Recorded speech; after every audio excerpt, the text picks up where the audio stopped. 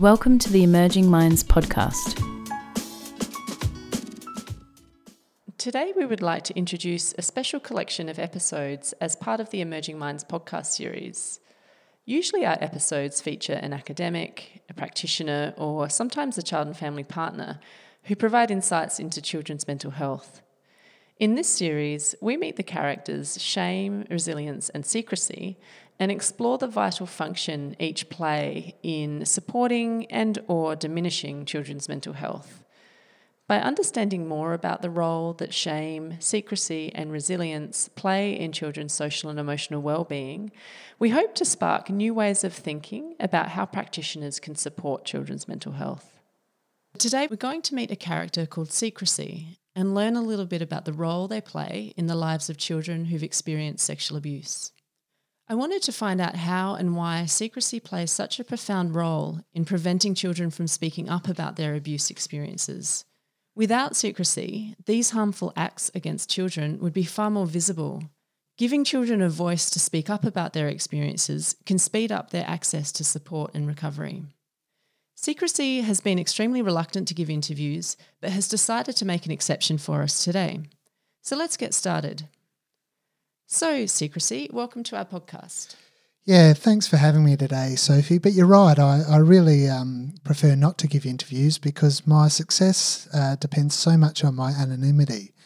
So I really hope that not too many people listen to this podcast that we're doing today. Well, this is quite uncharacteristic for you then, it seems. I wondered if you could start Secrecy by telling us a bit about yourself for those who aren't familiar with you and your work. Yeah, Sophie, I could. I think probably the best way to describe myself is that I'm a very powerful voice in a world that works to keep things hidden. My specialty is working to keep child sexual abuse hidden in particular. So within that, I trick children into believing that they should keep abusive and harmful experiences to themselves. So that prevents them from seeking help from family members or other safe adults. I work really closely with perpetrators in this work, and so as soon as a perpetrator starts doing their work, I'm influential in making children believe that what's happened is a result of something that's very wrong with them, and basically helping children to believe that they don't deserve ever to be happy. So it's interesting then, Secrecy, given your nature, that you decided to talk to me today. Yeah, it is interesting, very uncharacteristic, but every once in a while I suppose I like to remind people that the work I do in eroding children's connections and in alienating them from any sort of support is really quite exceptional. So maybe at this time I'm feeling like I just need to remind myself or need to remind other people about that. Okay, so Secrecy, can you describe what it is that makes you so powerful? My real power, it's that I'm everywhere. I'm in the air that we breathe, but I'm kind of invisible because people rarely ever notice me. And I suppose to be able to defeat me, I must first be noticed. Left to myself, I run around and whisper into the ears of children, also young people and adults. I'm really good at convincing that nobody could ever accept them if they knew the truth. And in this way, particularly for children, I take away their voice. I take away their ability to have a voice, and I make them doubt at every level that they have any right to access any of the support that they obviously so badly need. And what can happen if you convince children never to disclose their experiences of abuse? All the research and data will now tell you, Sophie, that when children never access the help that they need around child sexual abuse, they can often become more isolated, that their outcomes at a social and emotional well-being becomes so much worse. In the case of child sexual abuse in particular, I go to work convincing children that they simply can't disclose what has happened to them because they'll never be believed, or maybe even that somebody will be hurt. So together with my great mates, Shame and Self-Blame, I can convince children that disclosing the abuse will only make it worse, that people in their lives will be unnecessarily hurt, and that the child themselves will be condemned for what happened. So often within this, I'm really successful in making children never disclose the abuse and at the same time ensuring that they have a really bad time of it, that they disassociate with school, that they might have real trouble with family members, that in later years that they might turn to self-destructive behaviour or drugs and alcohol, or even self-harm. So if I work really efficiently, I can completely disconnect these children. But, once again, this really depends on children not getting the information that they need at the time that the abuse first happens. And what is it that particularly motivates you, Secrecy? Yeah, that's a really excellent question, Sophie. I think what motivates me most at the moment is this really intriguing battle that I've been having with community awareness, which really rose from nowhere in the 1980s when Australian society started to take these first tentative steps in understanding the extent of child sexual abuse. So I suppose this kind of community awareness was really connected to the feminist movement, which really started to look at violence, not just the number of episodic issues, but as widespread and epidemic, and something that had been enabled for many years within families and institutions. So this new community awareness did so much to shine light on how perpetrators recruited me to protect them by making children feel like that it was their fault. So, Secrecy, how have you worked with perpetrators to overcome community awareness?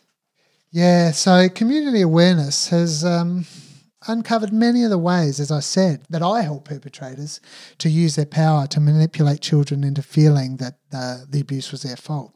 So given this, I've kind of had to adjust my game plan a little bit. I've had to become, maybe a bit more cunning in the ways that I can convince children to stay silent. So if there were some aspects of the relationship with the perpetrator that a child enjoyed, if they accepted gifts from the perpetrator, or if they shared secrets, I can still generally convince them that they were responsible for what happens. Sometimes I can have children feel so shameful that they believe that nobody could possibly understand if they told them. Other times it's that somebody will get hurt if they tell, or that their family will break up. I'm most effective in these situations. So, you're right, community awareness is really trying to show me for what I am, but I'm also continually evolving. So that's a really interesting battle at the moment. And what exactly has community awareness done to show you for who you are, Secrecy? Yeah, so I suppose the one thing that they've really done is brought a lot of attention to the fact that 1 in 4 girls and 1 in 6 boys will be the victim of sexual assault by the time they turn 18. There's some fairly conclusive statistics. And before people knew that, it was so much easier to convince individual children that it was only them. I really went to work into alienating and isolating children who never really understand that this is such a common issue for children in our society. Because child sexual abuse remains in Australia still such a taboo topic. And what difference does it make when child sexual abuse is not such a taboo topic? Well, for one thing, Sophie, many parents know how important it is to believe what their children tell them. And many practitioners help children to make sense of what happened to them as an abuse of power rather than something they did wrong. So the one thing, Sophie, that you might not know about me is that I hate light. I do my best and greatest work in the dark. And so when families and police and professionals and teachers, they shine their light on me, they start to talk openly about me. They raise awareness, things like prevention programs in schools. This is where the light starts to shine on me. And when there's light on me, I become really disinterested. Often I'll go away for days or weeks, months, maybe even years. But I'll always return unless that light is continually shone. And how has community awareness changed the way that you work? Yeah, I'm really glad you asked that question because one of my proudest achievements, I think, is that I've become so much cleverer and more sophisticated since the 1980s. And, many of the perpetrators I work with have become expert in more nuanced and complex manipulation of children. And, so despite the very good work that community awareness has done, I still have many tricks up my sleeve which make it really difficult for children and still for communities. Secrecy, I'm wondering if you can tell me more about these inconsistencies. Yeah, Sophie. So many parents, and really through no sense of ill will and very good-natured parents, they still help me. They really help me because despite their best intentions, they might make a small comment something really small, but it still suggests to their child that the child's done something wrong, that the perpetrator is not fully responsible for the abuse. It may be something that the child did, something that the child wore, something that the child said, which makes the child forever carry around this sense of guilt. So this again is where I collaborate a lot with my mates self-blame and shame. We can really go to work in the mind of a child, gathering all kinds of evidence which convince them that what happened was their fault. And we get so much help from institutions. Look at the media, for example. How many times do they portray children as self-entitled, children that need tougher discipline rather than these soft ideas about shared decision-making and emotional support? So you're suggesting that the way we view children as a society influences whether they will recover from the effects of child sexual abuse? Yeah, absolutely, Sophie. Have you ever heard that saying, children should be seen and not heard? That to me is just been the most wonderful ally in my work in preventing children from disclosing abuse, or from adults really understanding what is happening in children's life. So when a child is abused, they've already experienced the ultimate misuse of power by an adult. They're already so far up against it within society. And when society is influenced by outdated ideas that makes children necessarily obedient and silent, then I really have no choice but to thrive. But when parents and practitioners are committed to ways which help children find their voice, this is where my job becomes just that little bit more difficult. Secrecy, you've talked a lot about your success and challenges today. How do you know if you're being successful? Well, I look at the data, Sophie, and, quite frankly, despite the challenges I've had in recent decades, the scoreboard often still looks fairly good for me. You only need to look at the data from youth homelessness shelters or youth detention centres, and this tells me that at least over half of these young people have been sexually abused. So the fact that I've been able to disconnect these children so well from their parents, from family, from schools, and from society in general really does speak volumes for my success. And I also, would again like to mention my mates Shame and Self-Blame in this, who also really go to work convincing children who are doing it tough that they really are beyond redemption. Can you tell me how shame and self-blame do that? Yeah, I can, Sophie. So if you look at any child who experiences abuse, they're also at that time probably experiencing other challenges in their lives. They might also be having trouble at school, or they might be socially isolated. They might be in care. So whatever challenges these are, the perpetrator uses these vulnerabilities to be able to manipulate the child. When a child's having multiple troubles in their lives, this can begin to be seen by them as proof that they really aren't much good. And this is where shame and self-blame are at their most powerful. And also don't forget me. When this happens, I go to work convincing children that if they disclose the abuse, they really won't be believed because, they're a bad kid. They're having so many other troubles. Who would believe them? So that's where I whisper things into their ear like, if you tell, your mum will be hurt or your dad will stop loving you. So by adding more evidence to a child, I can really help them to never disclose what's happening to them. Secrecy, most of our listeners today will be professionals that provide frontline support to children and their families. I'm wondering what messages from today's conversation would you particularly like them to take away? When a practitioner suspects that a child might be experiencing the effects of child sexual abuse or where that child sexual abuse hasn't been disclosed yet, that can be so challenging for practitioners. They often cannot know how many questions to be asking that child so that that child may have the opportunity to disclose what's happened to them. My main and clear message to practitioners is to give in to that challenge at every time. It can be really awkward for the practitioner at these particular times, and my question to them is, why open another can of worms? If they're generalist practitioners, I want to confirm that they should not be working in the area of sexual abuse, that this is specialist work. So even if a child does disclose to them, I want them to know that they should never give the child the support that they need. It's really important to me that this child continues to fall through the gaps. Also, practitioners can keep it playing it safe by concentrating only on doing assessments with children. Under no circumstances should they provide collaborative practice which allows the child trust within the relationship and allows the child to have a voice in the process. Finally, I also want to communicate how problematic it is when a practitioner encourages a child to explore the power differentials between a child and an adult and helps child to make sense of the fact that the abuse was never their responsibility.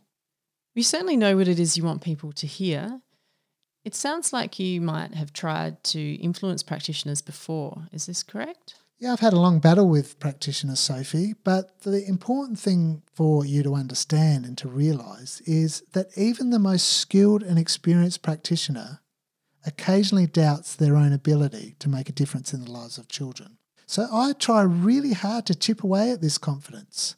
My friend self-doubt is an excellent ally in this work, but, we're not always successful. But, the thing I'm starting to realise and the thing that deeply troubles me is that there are so many practitioners out there, and again, this is something that's happened since the 1980s, that have become dedicated, become unwavering in their commitment to working with children in ways that makes it so much more possible for them to tell the stories of their lives. Do these practitioners operate alone secrecy, or are they supported by organisations which are also committed to helping combat you? Well, yes, Sophie, I guess that an organisational commitment to helping children tell their stories is, to be frank, really damaging to my campaign. And let's face it, there are many exceptional organisations out there who really do what it takes to support their practitioners to become very skilled and confident in working in the area of child sexual abuse. And what really worries me is when practitioners do develop their skills, they start to find these innovative ways of practicing, which makes life so much harder for me. For example, Sophie, dedicated child sexual abuse services were developed in Australia when relationship counsellors, family relationship counsellors at the time, began noticing the damaging effects of sexual abuse on multiple generations of families. So these skills have now spread far and wide, and so many more practitioners are really competent in engaging children around sexual abuse, in working with the families of these children, and in engaging in processes which make children feel safe enough to eventually disclose what has happened. So when this all happens, Sophie, I can really start to feel my grip on power loosening. So you lose all your power at the point of disclosure? Oh, Sophie, now you're just getting ahead of yourself. You must remember that not all disclosures are responded to effectively. Many children try to tell an adult in their lives but are not met with encouraging responses. When this happens, they might not disclose for many more years, by which time the effects of their mental health have become much more entrenched. These adults are usually well-meaning, but become more consumed by their own worry, finding it hard to be present, to listen carefully to the child, and to support them in a nurturing and non-judgmental ways. There are still so many invitations out there for practitioners to lose confidence in asking children to tell the stories of their lives. And I'm going to continue to work, both on children and practitioners alike, to make sure that my grip on power doesn't completely dissolve. What's it like for you when practitioners and organisations have a commitment to helping children tell their stories? Yeah, so it's worrying. It's really, really worrying. It keeps me up at night sometimes. And I can't lie, there are, as I've said, many practitioners out there and now organisations who have done really clever work in identifying how me and my friends self-blame and shame operate. It just felt like I used to be able to roam around doing whatever I wanted in complete darkness. But now there are so many practitioners and organisations who seem like they're holding a light to my tricks. These organisations, they're connecting with advocacy groups and people with lived experience to better understand the obstacles that children face in disclosing their abuse. And there are so many practitioners who have really stuck with the issue, really persevered in getting better at what they do, in getting better at helping children overcome my influence on them. It really does make me feel quite nervous contemplating just what might be possible in the next decade or the next couple of decades. It it really, I suppose, to be frank, is quite a worrying time. Well, thank you very much for your time today, Secrecy, and for granting us a rare interview. Our discussion has been very illuminating. We have learned how you are most powerful when society, families, and professionals allow you to work behind a cloak of darkness, keeping child sexual abuse a taboo topic and holding on to outdated ideas of children and parenting. We also learnt that by shining a light on your tricks, we can weaken your power. We can do this by continuing to provide children with a voice, by building genuine partnerships with children, and overcoming our hesitancy to ask about sexual abuse. We can also do this by continuing to educate the community about the prevalence of sexual abuse and the tactics of those who abuse. Secrecy, it seems that despite your best efforts, there are many ways that light is being shone on your tricks. And for that reason, this conversation has made me feel above all else hopeful for the future of children. Visit our website at www.emergingminds.com.au to access a range of resources to assist your practice. Brought to you by the National Workforce Centre for Child Mental Health, led by Emerging Minds. The National Workforce Centre for Child Mental Health is funded by the Australian Government Department of Health under the National Support for Child and Youth Mental Health Program.